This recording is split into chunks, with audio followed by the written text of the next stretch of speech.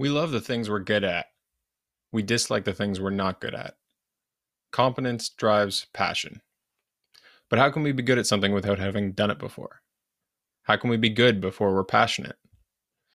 Some skills are transferable, and sometimes we have natural talent. I learned to love sports at an early age. Much of it was due to some early success. Skills in sports aren't as transferable as in professional life, but coordination and athleticism are. A natural athlete will be quick to pick up a new sport, and someone who lacks coordination is going to struggle.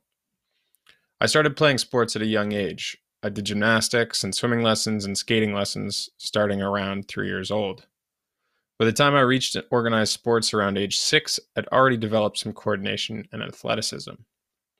Compared to others who were just starting, I had an advantage. That kind of competence advantage makes something more enjoyable. And it's a virtuous cycle. As you improve, you enjoy it more, so you practice more, and then you improve faster. Sports taught me that loving something often had to do with being good at it. But they also taught me that you shouldn't expect to love something right away when you're not good at it. Patience in the beginning, then competence and the passion it brings can take you through the middle and end.